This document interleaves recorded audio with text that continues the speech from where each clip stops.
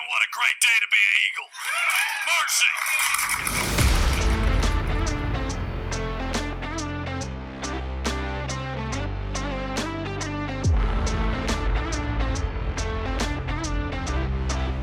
One more time for the greatest team in America.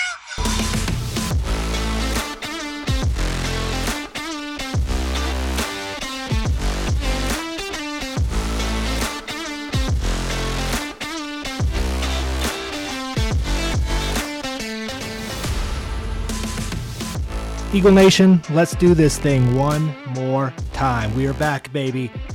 Episode 1 of Season 6 of Gotta Talk. That is right. We are 6. Season 6, Cody. We're the longest running podcast, actually, not even fan podcast, just longest running podcast about Georgia Southern. Starting this thing, like I said, 5 seasons ago, 2018, beginning of the Lunsford era.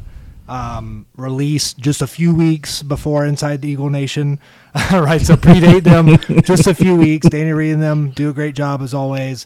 Obviously they didn't know about us. We didn't know that was coming. But yeah, got just a slightly early jump on them. So, and been doing it ever since, right? Every football season. So, this is the fan podcast of Georgia Southern football. So whether you're joining us for the first time or the 102nd time, because this is our 102nd episode.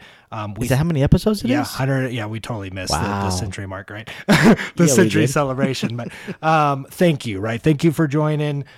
We like, or we hope you like what you hear. And yeah, man, it's been a wild ride. Happy to be back for Season 6. My name is Matt. Welcome to Gotta Talk. That voice you hear on the other side, that is Cody. And yeah, Cody, just really excited to get this thing kicked off, and just excited for the 2023 Georgia Southern football season. Yes, excited for the season up ahead. A lot of new faces, a lot of new changes that we have not talked about yet. I know it's been a pretty long break since the bowl preview.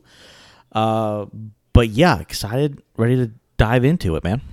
Yeah, we definitely ended season 5 abruptly, right? With Yes, we did. with the preview of the Camellia Bowl, but obviously not the recap of it. Obviously, did not go our All way. right, ready for the recap. Let's do it. Against Buffalo, right? Yeah, spent 20 minutes just talking about it, going through stats. But defensive coordinator for them. yeah, right.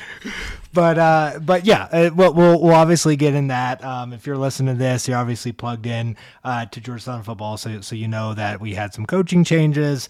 We'll get into that, and one of which is being the new DC coming from the University of Buffalo. So more to come there. This first episode, this will be the first of several of kind of our season preview extravaganza, right? Just a couple episodes here, and this first one really focused around change, right? Because we've had a ton of it. So before we get into that, we have a change in season 6 of Gotta Talk, a very exciting change, and some huge news that we've been sitting on and haven't really even teased or anything. And yeah, Cody, should we just jump right into it? Yeah, do it. So we have our first sponsor. So we have our first title sponsor. It's been a long time coming. If you've listened to us for a while, you've heard me say probably that, we started this in 2018, like I said, because there wasn't anything, right? Like I said, Inside Eagle Nation started a few weeks later. It was not a podcast dedicated to Georgia Southern. We did it as a passion project, still as a passion project. We obviously have day jobs, families, all that kind of stuff. And yeah, we were never out to do anything really more than that, other than just have the same conversations we would normally have, be fans, and, spew our opinions, whether you agreed with them or not, with the good, bad, and ugly that came with our program, right? And we've certainly seen that over the past 5 seasons. But yeah, so this kind of came to us, presented to us, and we wanted to make sure it was the right time and the right fit. So you're probably asking yourself, okay, well, who's the sponsor? So sponsor is Can Cut, okay? And it is a premium drill bit and cutting tool company. Now you're probably asking yourself, okay, well that seems like a weird fit, right? So here's where it will start to make sense. So this is a Georgia-owned, Georgia-grown business. Dates back to 1996. All their products are U.S. made, and they are 100% owned by Andy Thompson, who is a Georgia Southern alumni, Georgia Southern super fan, donor, all the things. Used to run Hail Southern, if you're familiar with the Hail Southern website and the Hail Southern online merchandise store that kind of predates Southern Exchange and all of that kind of stuff. He kind of set out with that same thing, right? Like we did. Like there saw a need there that the university store wasn't really serving at the time, started that. So it was like a perfect marriage, honestly. He came to us, liked what we were doing, and just wanted to help us out, and we're trying to help him out. So again, it's Can Cut, it's KNKUT, all one word. Again, it's U.S. made drill bits, cutting tools. These are premium stuff. I'm not going to pretend like I use them and give you a testimonial. Cody won't either, right? This is for industry professionals, right? Mechanics, fabricators, that sort of thing. So if you're listening to this and you or someone is in that industry, then you're going to know way more than I'm going to know. I'm trying to tell you to go check these people out. But if you haven't heard of them and this does apply to you, you have a shop, you're a hobbyist, but you're want premium drill bits and cutting tools, Can Cut is your solution, right? Their tagline is the whole solution, right? Clever. And yeah, definitely go check them out. Again, KNKUT, Can Cut, all one word, cancut.com. Andy Thompson, owner, alumni, becoming a friend. Again, glad to support him. Glad that he, is putting his faith in us. And yeah, he is the 2023 title sponsor now of Gotta Talk. Very exciting, and it's a wonderful opportunity, and we can't thank him enough for it. But yeah, go visit the website. I think it has Instagram too, and go check it out. For sure. And yeah, so I mean, from here, we obviously want to grow, right? We've said that every year, and we have grown every year. Again, season 6, we've, more than doubled of kind of where we started with our kind of core base listenership. The thing that I'm most proud of, Cody, I'm sure you agree, is that we have so many people that have listened to us for 101 episodes. Yes. Yes. And, and they get on social media and they advocate for us and they get on us when we're not releasing, new episodes. And we love that and we want more of that. So, we're hoping that through this partnership, again, with the fit of being an alumni owned company, being a Georgia, owned and grown company, that we can just amplify Gotta Talk and get it in front of more people, because we know that there is a need for it, right? We're still doing this for a reason. There obviously are more podcasts now. There's more outlets and blogs and things like that covering Georgia Southern than there was in 2018 when we started this thing. And they're all great in their own respect. But yeah, I mean, if you come here, like I said, you're going to get it. You're going to get real talk, right? We don't really answer to anybody, right? So Nope. if things are going bad, we'll say it. If things are going good, we'll say it. So yeah, just really excited, Cody, getting this out. And again, even with kind of some more like advertising support and things that we're looking to invest in, the best tool is just organic reach, right? I'm in marketing. I've been in marketing for over 7 years now. I was in journalism for like 10 years before that. Word of mouth is the most powerful tool, period. So all of our loyal listeners, again, whether you've listened to us 100 times or you're new here and you like what you hear, spread the word. Get on social, talk about us, and let's amplify this thing as much as we can. So, Cool. All right. Get off the soapbox. All Let's right. get down to it. Let's get it. Let's get into football. Let's get what they want to hear. So, like I said, we change, right? This whole episode's about change. So, Cody, I posed a question to you and we were kind of talking through how we were going to do this and recap all the things that have happened since that bowl game. And we kind of came up with this theme for change. We've got player personnel, right? It happens to everybody, especially now in the transfer portal era. You, of course, have your grads, but then you have people transferring out, people transferring in. But you also have coaching shakeups, right? So obviously entering year 2 of Clay Helton. But we had a fair bit of coaching changes in this offseason. So I want to start there. And I want to start with, what's arguably the biggest coaching change, followed by what, easily could be the biggest coaching change. So I'm going to start with defensive coordinator. So you had Will Harris leave us, decide, earlier in the year to go to the NFL, to the San Diego Chargers, assistant defensive backs coach, obviously a position he knows really well, one that he coached at Washington. He had no experience as DC. It was his first time gig as a DC coming to us last year. And let's be honest, it didn't go great, right? Our defense was not good, pretty much in the bottom 10 or bottom 5 of most defensive categories, including total defense, third from last there.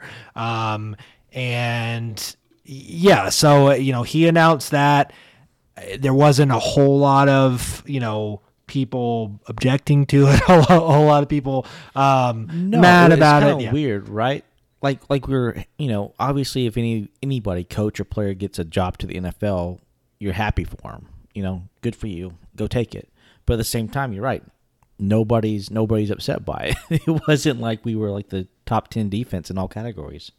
So, it's very interesting. Sorry to cut you off there. No, you're good. I feel like it's kind of one of those weird things that was like mutual. Like I think everybody was happy for it. For sure. We were like, and we wish him the best. We wish him the best, certainly.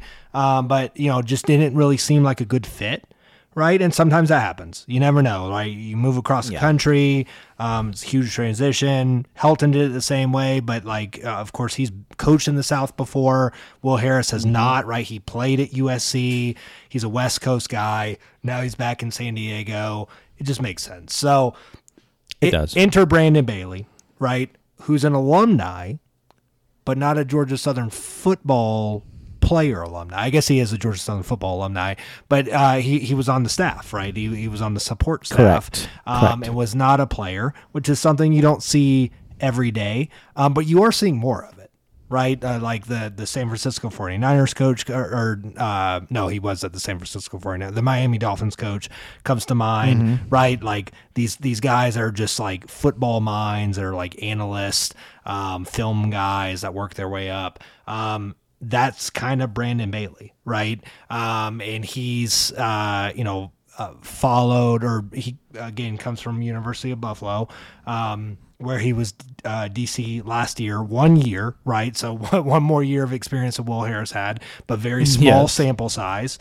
And he did, he did a good job with Buffalo. They certainly weren't like world beaters by any means on defense. We sort of saw them again in the Camellia Bowl firsthand. They certainly shut us down. I think that's fair to say. So he definitely had a great game plan against us. And one I'm sure he was circling on his calendar, not just being a bowl game, but him being an alumni. And when Will Harris kind of left unexpectedly, I don't know if he was the first call, but he certainly was interested, right? I mean, this is a homecoming for him. His wife is an alumni, I believe from South Georgia. So yeah, great to get like a hometown guy. Great to have someone with at least some coordinator experience, but still a very young guy, right? He was, I believe, the youngest defensive coordinator in the nation, or in FBS, I believe, last year. I think that's still the case. I think it's still the case. He's certainly one of them. And yeah, I mean, a lot of potential out of him. Just give me your initial thoughts on Brandon Bailey, Cody. Potential's a huge word right there, right? Like you mentioned the small sample size. it looked good. They had a great game plan against us last year, or not last year. Well, yeah, it was last year in the bowl game. Obviously, they won the game. They had a couple of inside the red zone stops that you can say swayed the game one way or the other. And overall, looking at the season that he had at Buffalo, it was pretty good. You can't really look at that and say this is a glaring spot or this isn't a glaring spot. Outside of the fact, like you said, he's young, not much experience there. When he's going up against, maybe better offensive-minded coaches in the Sun Belt, how is he going to react? And also in terms of talent on our defense, we've had a lot of transfers to come in. Does he know the personnel well enough? Can he get them to come together as a group? Who's going to be the leaders on the defensive side of the ball? I don't know. There's a lot of questions on that side of the ball that we're not going to have answered until the first 2 or 3 games of the season. And it's kind of scary when you look at it. Like, is there potential there? Yes, but potential is a very dangerous word, because if you think you could be good but you don't act on it, you don't do the things that you need to do to prep yourself for it, then you're going to fall flat on your face and you're going to look terrible. Yeah. To me, this defense has a lot to prove. Everybody on that side of the locker room needs to understand that if they just do their job decent, this team has a lot of potential overall to do really well, great things. And you can look at last year's team and say the defense kind of held us back a lot. Oh, yeah. There's several games in which you look at and you say, if the defense would have just played average, we could have had 2 or 3 more wins.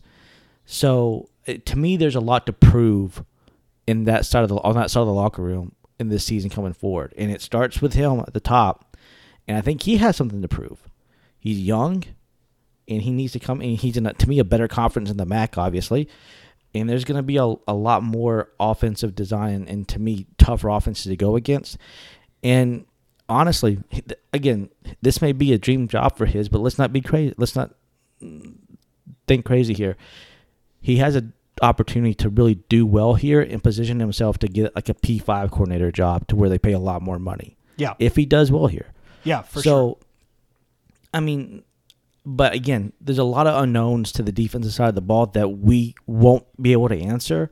And we can look at things and hope and, do all the fan stuff. But if you're really looking at it, I don't have this gleeful feeling of, oh my gosh, this defense is going to be head and shoulders better than what it was last year. To me, it's a lot of wait and see and need to prove it to us. Oh, of course. But yeah, and I don't think really anyone thinks that. But let's be honest, it's going to be tough to be worse, right, than we were last year. It is, and so I do think that we have potential. And again, small sample size of what we saw at Buffalo. And I'm going to get into a couple stats here in a second. Small sample size of what we saw in the spring game, right? Obviously, we haven't talked about that. Yeah. And yes, as playing yourself and all this kind of stuff. And there's a lot of variables there, of course. But, we saw a lot of turnovers there. I think that just a different voice in there and someone that honestly can scheme better, because I just didn't see that out of Will Harris. I think he's a player's coach. I think he, obviously knows the defensive back position, produced, a ton of great players at Washington that went on, to play at the next level. I think that football mind wise of total defensive scheme that Brandon Bailey, while still young and raw, I think is further along there. And again, I agree with you. I don't think that it's going to be night and day. Like we're going to suddenly jump in the top 25 or even like the top 50 or 60. But I think if we could jump in the top 100, that would make a huge difference. And obviously offense has to, step up and replicate or closely replicate, what we did last year. But if we could go from third to last in most, or bottom 5 in most defensive categories to top 100, somewhere between like 70 and 100, I think you're going to see a lot more wins. Or a few more wins. Maybe not a lot more wins, but a few more wins. Not a lot more. Just based on But we should easily be bowl eligible at that point. Yeah, I would agree with, as long as the offense doesn't go down a notch, which we may get into on this episode. But I'll just reiterate the point that to me there's so many unknowns. With this defense, like who's the leaders of this team on that side of the ball? Who do you? I'm looking at the Phil Steele book right now. Can you look at it and really see on that who's from last year's team that played a lot? Besides the main linebacker, Marquez Trent. So yeah, Watson Trent is pretty much that's your leader. Yeah, right. That's your leader. Okay, so to me what I think needed to be done was a complete makeover of the defense. Great, your whole secondary is gone. There was a lot of good players there, but I think we brought in a lot of good players from the transfer portal. Right. But again, I don't know what this defense is going to be because everything's new. And how do you? But did you need that overhaul though? Like, did you need I understand you need. I don't know. You need a couple key you're cogs. That bad. Yeah, you need right. You need a couple key cogs to get you. At least, you can't just kind of piece together a team with a transfer portal, right? And no, that's kind of we got a lot of young guys that didn't come out of the transfer portal, but don't have a lot of playing time or no playing time, and then we're kind of patch job with a bunch of other guys, and like you said, I think a lot of talented guys, a lot of guys that were highly recruited out of high school, and for one reason or another didn't get the opportunity they thought they deserved at FBS level or at the Power 5 level, came to us. But is that continuity going to be there, right? Is that cohesiveness going to be there? It takes time, right? But it does. Yeah. I think there was a sense of that last year too, and it just never came together. So while we did have some, we had a more veteran presence last year, without a doubt. Mm-hmm.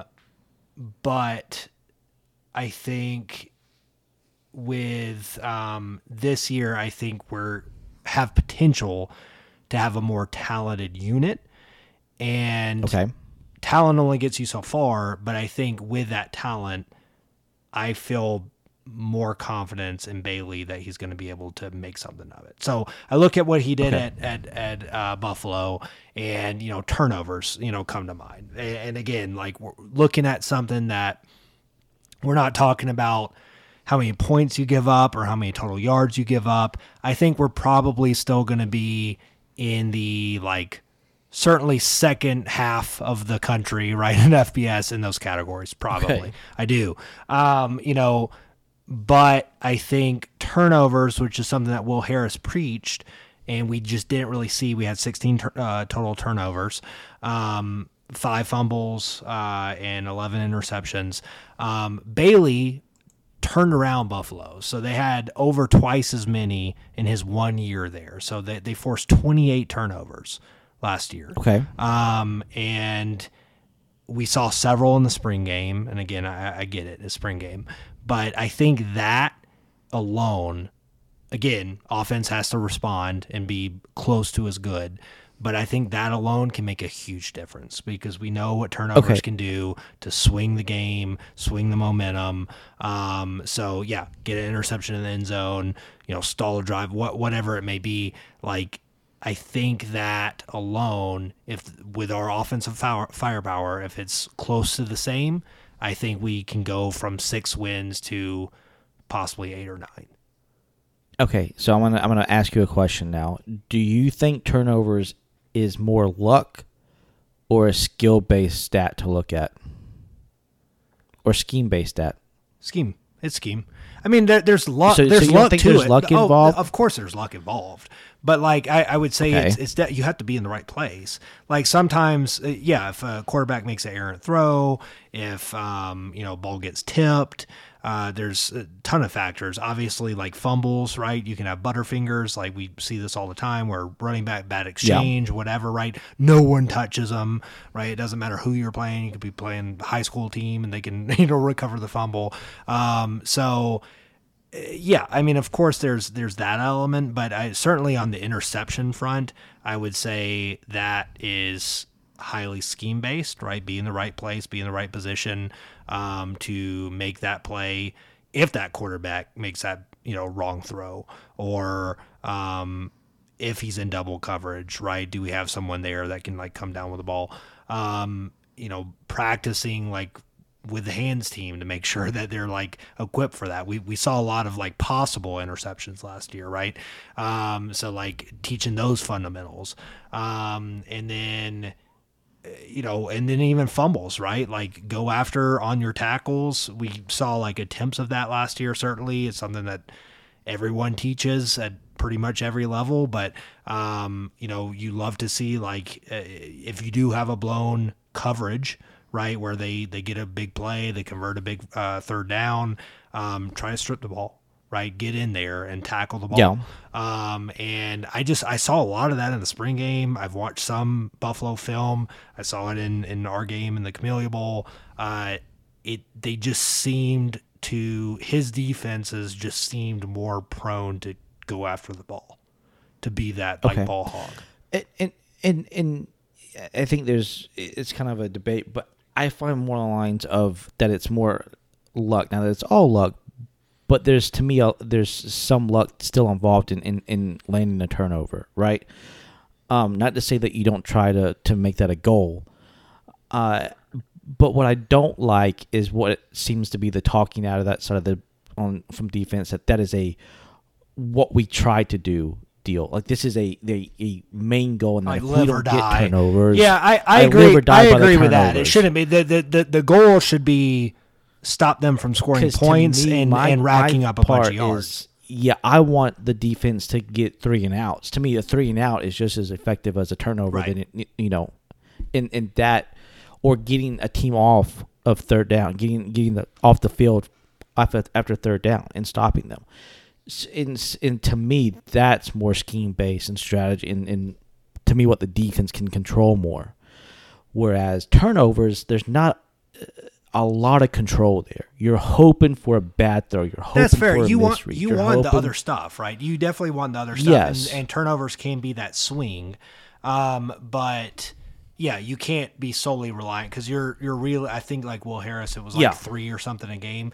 And that made me nervous. As you talk through that, like yes, I agree. Like that made me nervous because realistically, that's not going to happen, right? Because then against good teams, because good teams have good players that don't turn the ball over. That means you're going to have 5 turnovers in a season, right? Like, that's not something that like normally happens. So especially against good teams.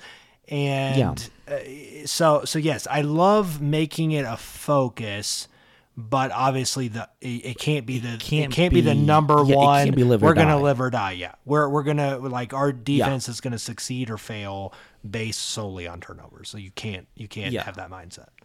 Exactly. To me, it should be forcing the opponent to get to third down as many times as possible, and then holding their third down conversions to be as low as possible. Which honestly, right? I think Bailey gets that. I don't know if Harris did, but he probably does. But the conversation and the projection and what you see out that's not the focus. That's not what I see as a fan. All I see is turnovers. And I think that's based somewhat on personnel. That sells though. Seats. I think that's based somewhat on personnel because it's like, look, we are not good enough to not give up like 350 yards a game. Right, or 30 points, but we can maybe we get 2 interceptions, and that's the difference. So like I hear you, I get it. But and I just didn't want to think I was crazy for that. You're right? not I wasn't okay. You're not. No. And again, I think like yes, they kind of preach the same thing, but I think he sees the fuller picture than Harris did. Because being a defensive back guy, I think that was like his thing. It was like, it's the sexy thing, right? It's like the turnovers. It's the Yeah. right, like you said, it puts the butts in the seats. Like when you watch a defense, it's like getting the pick six, getting the forced fumbles, getting those tip balls. Like it's not just the like grind it out and get them 3 and out kind of deal, right? Like so Correct, yeah. But I think with Bailey, he sees that more holistic thing. Like, yes, of course we need to do those other things, but if we can do those other things, and again, not like to the top 25 ability, but just to like average or slightly below average, and get some turnovers, I think you have a greatly improved defense. No. And if we do that, I think we win a lot more ball games this year, like you said earlier. For sure. Yeah. Cool. I think we're good there. So let's move on. I think we I think we got that taken care of. So let's move on to, again, like what I think you could easily make a case for of being the biggest coaching change this offseason. Most people are going to turn to coordinators, and of course head coach, but outside of head coach, coordinators. But I think a close second to that, if not even trumping a defensive coordinator, could be the offensive line coach. And we had a really, really good one in Richard Owens, who left for Louisville. And I think he was great at UAB, the run game coordinator there. We thought that was a steal, probably the steal of the inaugural staff, right, of Helton. Yeah. Yes. And it was kind of a matter of time of like, how long can we hold on to this guy? I think most of us hoped at least that he was there more than 1 year. That wasn't the case. So we had to replace him. We replaced him with TJ Woods. It's a guy that resume-wise, right, at just first glance, looking at it, looks solid, right? Looks really good. He's been at a lot of places, over 20 years of experience. He, previously coached at UNLV, but he has Power 5 experience at Oregon State, Wisconsin. And he's been run game coordinator before, just like Richard Owens. Run game coordinator now for us. He was co-offensive coordinator at UNLV last year. And then co-OC at Oregon State, and back in 2016, run game coordinator at Oregon State in 2017. So yeah, pretty solid resume. Again, kind of like more of that West Coast, Mountain West guy, right, which Helton gravitates to, right? He certainly has. I think his Rolodex is stacked with those coaches. So I think we're going to see more of that outside of what we'll get to here in a second with the other coaching changes of like the alumni, right? Like bringing back alumni. So yeah, I guess just give me kind of your thoughts on TJ Woods. Well, there are some positives there, right? You just mentioned it. Power 5 experience. He's been at places like Wisconsin, Oregon State. Had offensive coordinator experience, so he understands how to call plays in offensive scheme. My biggest concern with TJ Woods, and this may not have something that he has complete control over. He doesn't, because this is a team game, team sport. But he seems to come from a lot of schools that have very bad records. You look at UNLV, not so good. You look at his time at Western Kentucky for the 1 year, not great. You go back to Oregon State, definitely not a good record there. Same thing, I think, at Utah State. Well, maybe Utah State was a little bit better, but pretty much a lot of the places that he's gone to have losing records. And just me personally, I want my coaching staff, whether it's head coach all the way down to tight ends coach, I would like for them to come from winning programs or have been a part of winning football teams. And to see that's not kind of the teams that he's been with is a little concerning. Now, some of you may be like, who cares? It was their defense. It was they didn't have a quarterback, whatever. Fine, that could very well be the case. But it's still a little troubling that a lot of the programs that he's coached at have not been very good. Devil's advocate here. And Richard Owens, go for just it. Looking at his timeline, same thing with his coaching experience. Again, I was ecstatic for the hire. We both thought it was like the home run hire of Helton's inaugural class. You look at him, UAB, of course, had pretty good year the year before he came, right, to us in 21. But in 2019 to 20, they weren't particularly that great, right? They had restarted the program. They were okay. He was at Louisville before that, so there's that connection. He's a Louisville alum, I believe. And he was tight ends coach and recruiting. I can't really comment on that 2018, what the tight ends at Louisville were like. But he was at South Alabama before that, from 2015 to 17, tight ends and then offensive line.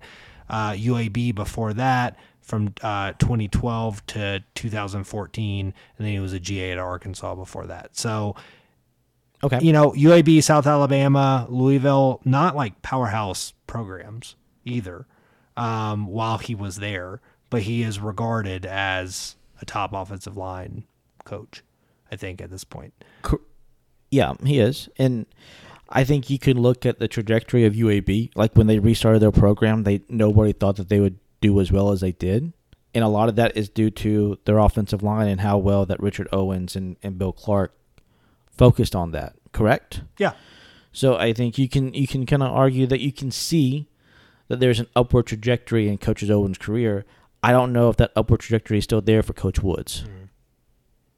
Okay, so again, maybe our fans know a lot more about UNLV and Oregon State and what was going on in those years.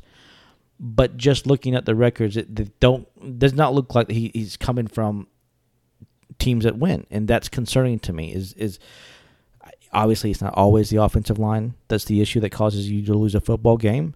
But again, just personally, I want my coaches to come from winning programs and to show a trajectory of winning, because then they bring that attitude to the locker room, and you can have confidence going out there that, okay, these coaches know how to win. That's my thought. Not saying that he's a terrible coach or that he's not. He could be a great coach, and he just had bad luck with the teams that he's been hired for. Sure.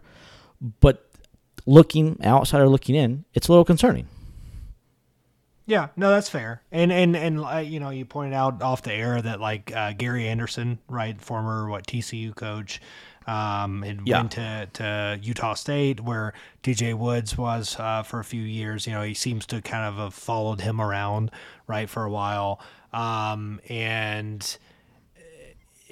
you never really know, like, is it kind of one of those things when you're like really committed to like not just one side of the ball, but just as a position coach. That's just one aspect of it. So it could just be bad luck of the draw. It could be a hard place to recruit. You could have inherited, complete crap that you have to like mold, and then that coach, the head coach that hired you, gets fired, and you never really get a chance to build that program, or build it up the way you want. So there's a lot of factors there, but I get it. Like when you start to dig, not even like super deep, but just a little deeper than just the resume, right? There are some concerns there, and I think more concerns than Richard Owens. Not saying that there weren't any with him. Like, we didn't know how any of this was going to work out, especially with a complete 180 of offense, right? But I think now, I guess I feel better of TJ Woods inheriting a Richard Owens offensive line on this Brian Ellis offense than I do if he was a part of the inaugural class. Yeah, and that's why I'm not like raising the alarm like this is going to be terrible. No, because you're right. You just made a great point. He's inherited what Richard Owens has already done. I don't think he's going to come in here and completely just change everything for the offensive line. He's probably just here to keep the status quo. I obviously think Coach Ellis and Coach Woods had time at Western Kentucky. That's where they kind of knew each other from. So, again, I don't look for a complete change in offensive line strategy and scheme, but I think it's something to kind of watch for, again, in the first couple games to see, okay, is our offensive line just as good? Are they protecting Brin and opening up the holes for the running backs like they were last year? Or is there some trouble that's there and we need to be concerned about it? Yeah. No, for sure. Cool. Move on? Yeah. Let's do it. So we'll round out the coaching changes kind of with a bunch here. So, and there's a theme, obviously. So definitely had a handful Lot on the offensive side of the ball, right? Just talked about the offensive line coach. Obviously, we have the defensive coordinator, but most of the defensive staff stayed the same. I guess we can start with that. So the theme that I'm speaking of is bringing back alumni, right? Bringing back former players. So we saw a lot of that in the offseason. So Darius Eubanks comes in, safeties and nickels coach under Brandon Bailey. It was a really quick hire. I believe within like a week or two of him being named DC, he brings him on. Which is interesting, right? Because, I mean, you lost Will Harris. That was his specialty. And you, of course, have, help me out, Cody. Kevin Whitley, of course, Yes. former interim coach, assistant head coach in charge of the cornerbacks.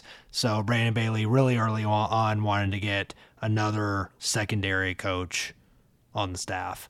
Hopefully to kind of focus more on the entire picture, right? So, glad to have Darius Eubanks back. Don't need to go through like his whole timeline. I think most people listening to this know who he is. Great player for us. And certainly happy to have him back. Young and upcoming coach. I guess before we move on, we'll give him his like time. Cody, anything to kind of add there? No, I have nothing to add. We'll say that the only thing I do want to add is that the defensive coordinator is coaching the linebackers. So in case you didn't know where he kind of fit into all this, he's coaching linebackers, and I believe the defensive line coach is the same from last year. I don't think that changed. Rip Rowan. Okay. Yeah. Okay, so that's that. So I guess we can move on to offense now, right? Yep, offense. So you've got wide receivers coach, running backs coach, both left within a very short time frame, right? And one went to USF, I believe. And refresh my memory. The wide receiver coach went to Auburn. To Auburn, that's right. Yes. Yep. Under Hugh Freeze. There it is.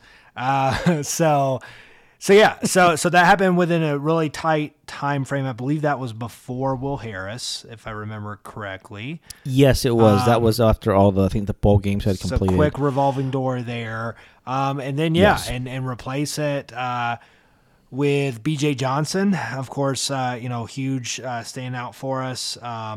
Leading wide receiver for many years, for us. And of course, all those records are being like eclipsed, with our change in offense, but, great wide receiver for us. And then, Taylor Reed, comes in as the running backs coach, Cody. So, that one, that's an interesting one. I know you have some thoughts and feelings. Let's hear. Just what's his background? I know you probably have his bio up, but what's his background? Like, what was his coaching play? Did he play anywhere? He did. Was he coaching anywhere? Yeah, I believe he did. He played at Memphis, Arkansas, and Central Arkansas. He played at all three schools? Yes, is what it shows. Okay. Playing experiences: Memphis in 2011, Arkansas in 2012, and Central Arkansas from 13. Was he 15. a quarterback? He was a quarterback, yes, from 2013 to 15. He threw for 1,800 yards, 14 touchdowns in 23 games over 3 seasons. Okay, and so after he got through playing, I guess he went into GA coaching and all that typical. Correct. He started at Arkansas, Okay. which is one of his stops, in 2012. So he was a GA there from 16 to 17. Central Arkansas running backs, Auburn GA, Illinois GA, offensive analyst at Illinois, and then now running backs coach at Georgia Southern. So this is his first full-time on the field position. Okay. So nowhere was he selling insurance for State Farm? He was not, even though he... Okay. Yeah, I know you're convinced that he looks like he is. Pretty sure he has sold me an insurance policy. Right. No, I know. He doesn't look like a running backs coach, people. All right, let's just put it out there. He just doesn't look like the typical, right? Where the previous, and he was running backs. He was running back, right? His playing experience was running back. Yeah, I think so. Yeah. But no, we joke about it. But no, it's again, this is running backs coach. I think the previous coach that went on to South Florida, he also came. He was also from a GA or offensive analyst. I think from had stops at Ohio State, Tennessee. Yeah. So it's not anything out of the ordinary here. This looks like to kind of be how Ellis and Helton look at maybe the running back's position as a way to kind of break in an analyst or somebody new into for their first time coaching gig, which is fine. I think our running backs are very talented. Obviously, I would put them up against any group in the Sun Belt in Group of 5. To be honest with you, for sure. And so I think this is a great. If he could pick a running back room to pick, I think we would probably be right up there for him to get his first year of head coach or running back coaching experience at the D1 level. So we'll see how it goes. As long as they don't fumble the ball, I guess he's doing a great job. Yeah, pretty much. I mean, it's the fundamentals and stuff, but like longevity comes to mind and recruiting comes to mind, right? Like, can this guy, right? Yeah. We've obviously got O.J. Arnold.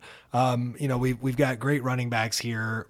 We've had great running backs here. We are changing the offense. We are getting less touches to these running backs. Whoever we have in, if they are here for a long time, what does that do to the longevity of the prestige of the running back position at Georgia Southern?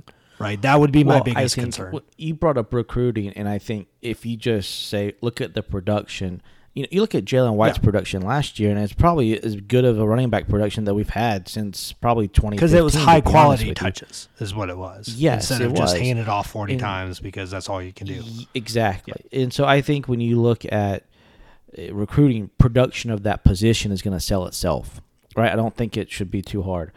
And plus, too, the way that they do recruiting, it's more regional-based. So he'll probably have a region that he needs to go and connect with the high school coaches there. And kind of make those connections. So, we joke about the salesman part, but in reality, you don't think that has any college football effect? Coach, you don't you think have that to has be a any salesman. effect, though? Like, you don't think, like, going to the school and, like, no, if you're competing with a Georgia State or a Troy or, like, somebody like that, and it's like, I don't, like, this guy didn't play running back in college. Like, this guy, like... No. No, because I think when it comes to coaching, at least in my head as a recruit, you would look at two things. One, do they win? Two, are they knowledgeable about the game?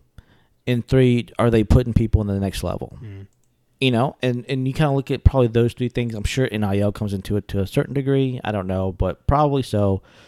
But that's probably the main three things. And facilities, there's a lot of other aspects of it, but I think it's more the relationship, connections. Can he build the relationship with the students that they're trying to recruit to bring in? Is he good at that? If he is, then I think he won't have an issue. So, I think all these new assistants that they brought in, nothing stands out as a complete red flag, but are there certain concerns that each of them have? I think so. And we'll see how that plays out over the season. Yeah, for sure. All right. We have gotten through the coaches. Let's go move on. What's the over-under of for sure's from Matt Monty today? For sure's? I always say for sure. That's like my go-to. Cuddy, we're done. You're making me feel self-conscious. Last episode of Gotta Talk. Thank you to Can Cut. That's it. That's it. Next week, new co-host. Let's move on to players. Obviously, again, with the transfer portal, obviously just with graduation and all that, you're going to have the kind of this revolving door that you've seen across, not exclusive to us by any means.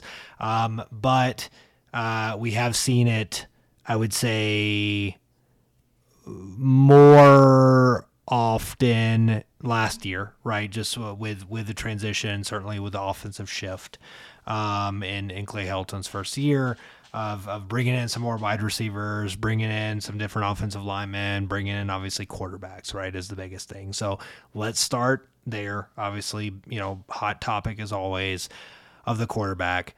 It seems like, right, again, we're recording this in mid-July. Anything could change, obviously, but from what we've heard, what we've seen in the spring game and everything else, it seems like the QB1 of this year is going to be another 1-year loaner, right, out of the transfer portal in Davis Brin coming out of the University of Tulsa. Yeah, it is. And I don't think there's an issue with that. I don't know. I think it's fine. It worked out well for Van Treese last year. I think Brent has an opportunity to do a great job this year. The only concern that I can see is maybe interceptions. And maybe we'll probably get into the depth of that position here in a little bit. But quick glance, I think the depth of the quarterback position is pretty good.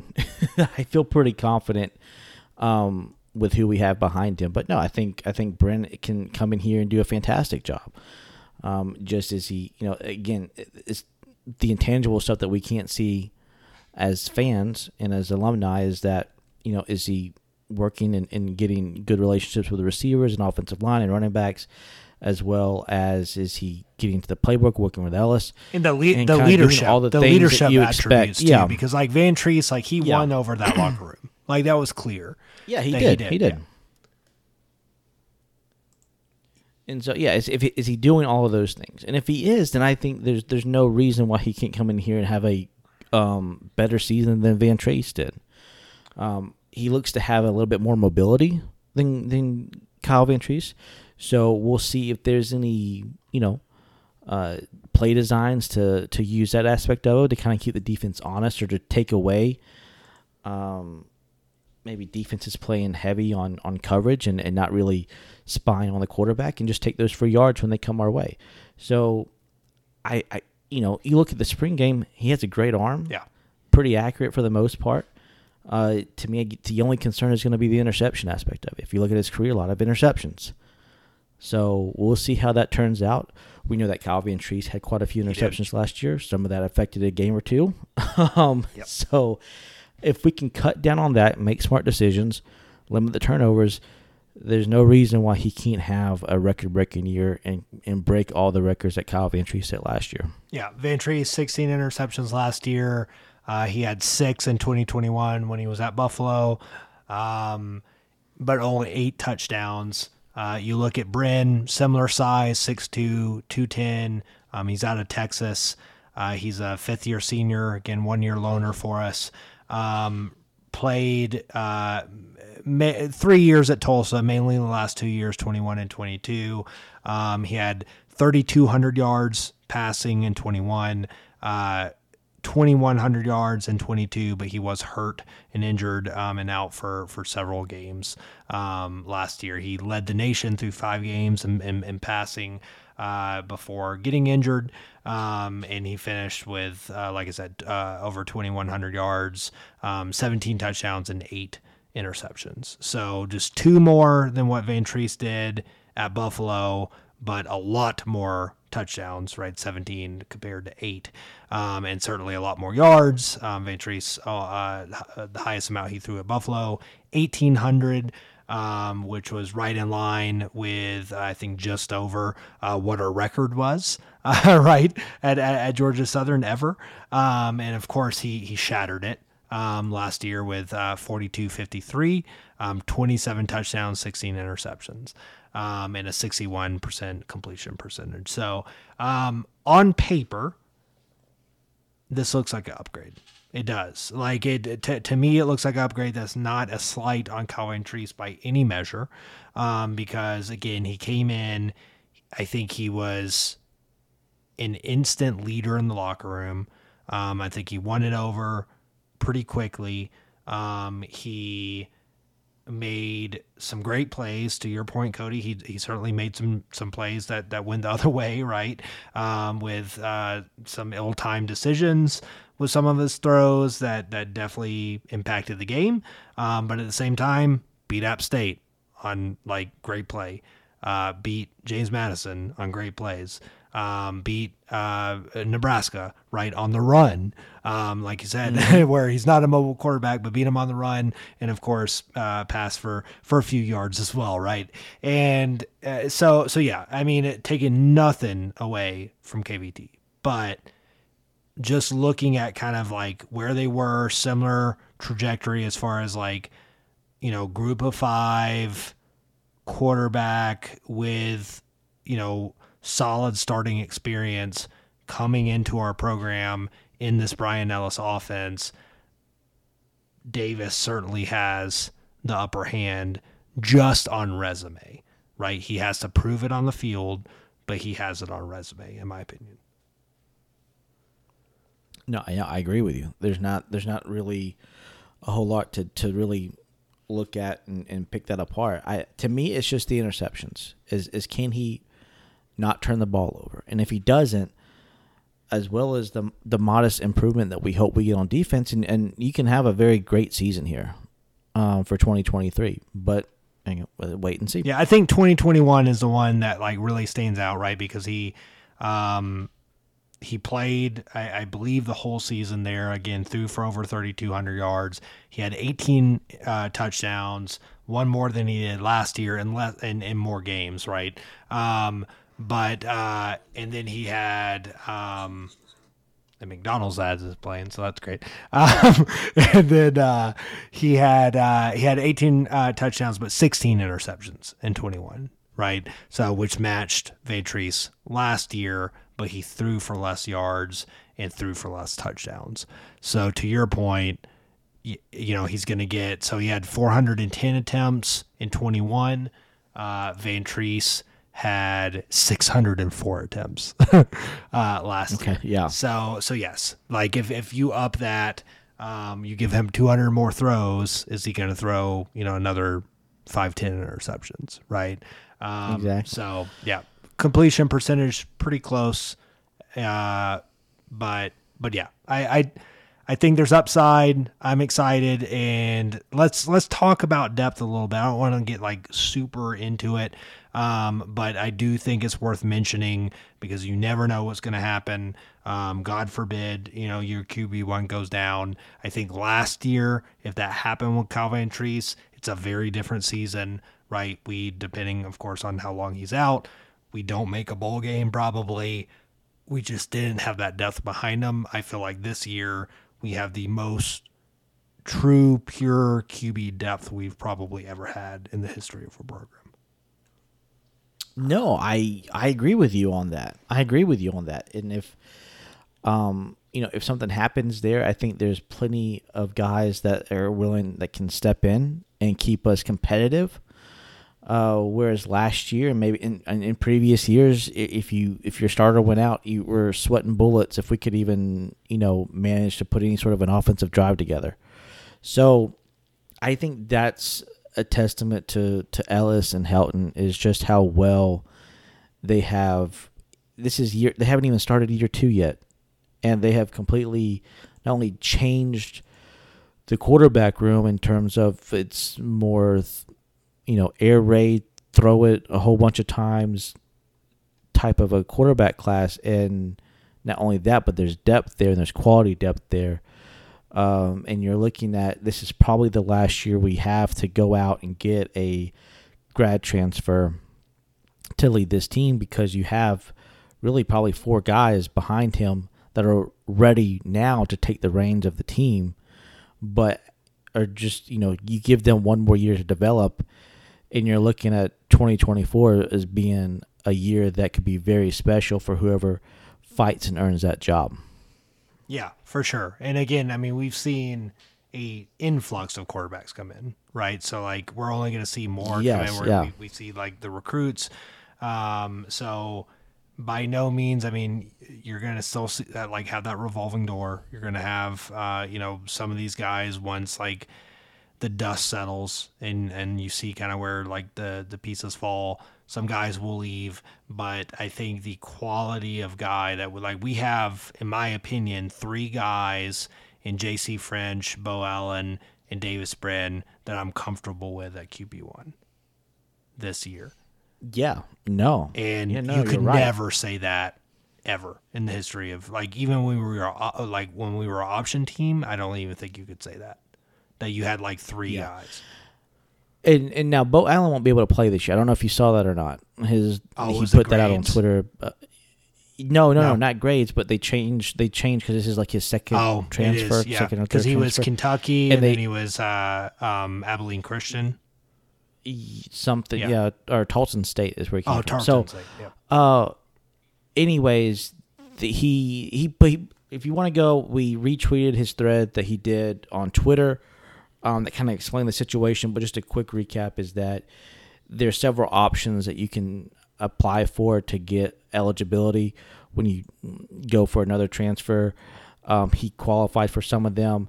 As soon as he did it, it wasn't but just a few either days or a couple of weeks after that, they completely changed the eligibility requirements, and all the ones that he checked off for, they took away. So, he explained that. He explained sort of that he's still happy here and that he's excited for the future, but I don't think that this year he'll be able to be eligible to play. So you think third again, is Colton Fitzgerald? Could be. Yeah. Phil Still's book, it has it as David Dallas. Okay. So, again, regardless, you go into 2024, to me there's 4 guys right off the bat that you feel very comfortable. Whoever wins that spot should have can take over and win football games and put up the same sort of stats that we've seen last year and hopefully this year. Yeah, for sure. Cool. All right, let's close out this episode on change with just everything else, the players outside of quarterback, right? So obviously just looking at the roster, all you got to do is really like scroll through and you see, some notable names, and you see, a column with previous school of where they came from. So starting with number 1, just because he is number 1 and comes up at the top, Jalen Barden, which I think is going to be a big player at wide receiver, coming from Pitt, 5'11", 180, senior, from Valdosta, so somewhat of a homecoming for him. This is a guy obviously losing Singleton, right? We obviously return Hood, which like by most accounts, most of the pundits, right, have in the top 3 wide receivers, right, in the conference, it seems. But obviously losing Singleton is huge. So I think Jalen Barden, you look at Anthony Quealy from Syracuse, from Orlando, Florida, like Nona. I think he, bigger guy, 6'2", 205, also a 6th year. So definitely trying to, make a stamp in his final run. I think those 2 guys, let's kind of start there at the wide receiver position. I think you're going to see their name called a lot. Probably so. And that's not including Caleb Hood, hopefully Sam Kinnerson if he comes back healthy. Kinnerson, yeah. Burgess. I mean, the wide receiver room is stacked with playmakers. And it's going to be pick your poison. Who do you want to double team? Who are you going to leave single coverage? If you play zone, they're going to find the gaps and the holes in that. There's not a lack of talent in that wide receiver room. And whoever the 3 or 4 that get to go out there have an opportunity to make not just plays, but big plays every time they're on the field. So, it's a credit to what Helton and Ellis and that side of the field coaching staff has done. We had talent there. They've not only taken the talent that we've had and showcased it and, showed how well that receiving room was, but they've added to it. So, again, I was talking about you had Josh Thompson, a redshirt freshman that should be getting more touches that we saw in the bowl game with a big catch. Yep. Jet. And there's just a lot of talent there. Again, we just talk about Brandon, how his season should be. He does not lack weapons, and that's just the receivers. We haven't even gotten to the tight ends or running backs that he's going to have the option to throw to as well. So great segue, Cody. So the guy I really want to highlight in this segment is Keaton Upshaw, right? Which we saw just a glimpse of in the spring game. 6'7", 245, 6th-year senior out of the University of Kentucky. Had some touches there, had some playing time. Certainly not as much as he would have liked. Certainly the frame jumps out of you, right? This is like a massive linebacker playing tight end, but he can move. Yeah. And he's got good hands, and he can block. And he was a force to be reckoned with and certainly stood out without needing to look at the depth chart. Like, you knew who number 6 was in the spring game pretty early on. And I think that trend will continue through the season and certainly through Sun Belt Conference play. Well, I want to just read off these tight ends that we have, and just the tight end room that we have can rival some wide receiver groups. J.J. McAfee, Keaton Upshaw, you just said, Evan Lester, and then Bo Johnson. Yeah, Bo Johnson. Right, yeah, Bo Johnson was be, yeah. So those 4 guys right there are just as athletic as really just about probably most wide receiver rooms in college football, if not more. Keaton Upshaw, he's a fantastic weapon that we have on our offense, a complete mismatch with no matter who they try to line up to cover him, whether it be linebacker or secondary. And then to have him out there just on running plays, he's going to be a massive wall out there to just seal off an edge and just block and open up huge gaps for our running back. So I'm excited to see what Ellis or how Ellis will utilize him in our offense. You saw, like you just said, glimpses of it in the spring game. And it looked very exciting, to say the least, because one of the things that I think you can look back on and you can maybe criticize the offense last year was inside, first and goal, 10-yard type situations. He's going to be a huge help there. They were somewhat obviously one-dimensional. They were very limited. Yep. Yeah, so having a big body down there where when you're getting Hood double-teamed and whoever takes Singleton's spot double-teamed, right, having that guy that can be that mismatch. Who's going to out-jump those them? Jump balls, exactly. Come down when they're just like hike it, they're rushing, throw it up, go down, right? Like that's exactly. Yeah. And you're right. We have Bo Johnson and those other guys. I think you're going to see a lot more tight ends have a presence this year than last year, maybe probably ever. Right. I mean, like I really think you're going to start seeing both the running backs and the tight ends really involved in the passing game starting this year. Yeah, which is exciting because they can make huge explosive plays as well as wide receivers can. So, and it'll be something for defenses to have to scheme for. It opens it up. And to prepare for. Like if you're worried about does. Jalen White or O.J. Arnold catching like a swing pass, or if you're worried about Bo Johnson or Keaton Upshaw, catching one down the middle, all of a sudden that's gonna open up that bomb play. Exactly. Right? Yeah. Exactly. Cool. Defensive side of the ball, don't want to forget them. We talked about the overhaul there. For sure. And how, we had, other than Watson Trent, not really a whole lot of big names returning. So going to be a lot of new names, a lot of new faces, solidifying that hopefully improved defense. And got some good ones. Like you said, got a lot of good defensive backs. Jalen Denton out of Ole Miss. You got DeMille Hickman out of East Carolina. You've got TJ Smith out of Kansas State. That was a big one. You had a guy out of Washington. Cam Williams. Cam Williams, thank you. And so just kind of tell me who stands out. Doesn't have to be one of the names I just mentioned. Who stands out on the defensive side of the ball as far as new faces? I don't really think it's an individual that stands out, but it's, to me, how well does our front four generate pressure and stop the run? And that's it. Because our rush defense was, to me, obviously was not very good. And we didn't generate a lot of pressure to get at quarterbacks, I didn't feel like. To me, it's not so much does an individual stand out. I really want to see our front four really come together and show improvement in stopping the run and getting after the quarterback and really putting pressure on there and causing offenses to get uncomfortable. Because I felt a lot of times last year, the teams that we were going up against, the offenses could do whatever they want to. And they didn't feel like we were making them uncomfortable or putting them in tough spots. Yep. So really it's the front four.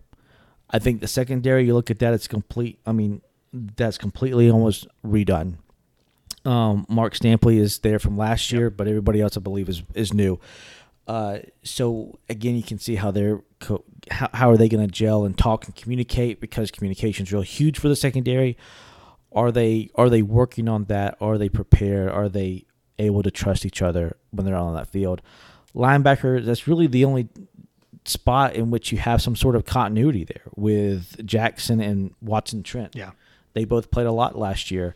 So I'm hoping for that to kind of be the solid aspect of our defense. Obviously, the defensive coordinator is coaching that group, so that gives me, a little bit more confidence there. But again, it front four. Yeah, for sure. Show me that you're closing gaps. Show me that you're tackling folks at the line of scrimmage, hitting folks at the line of scrimmage, and getting after the quarterback and causing offenses to get uncomfortable.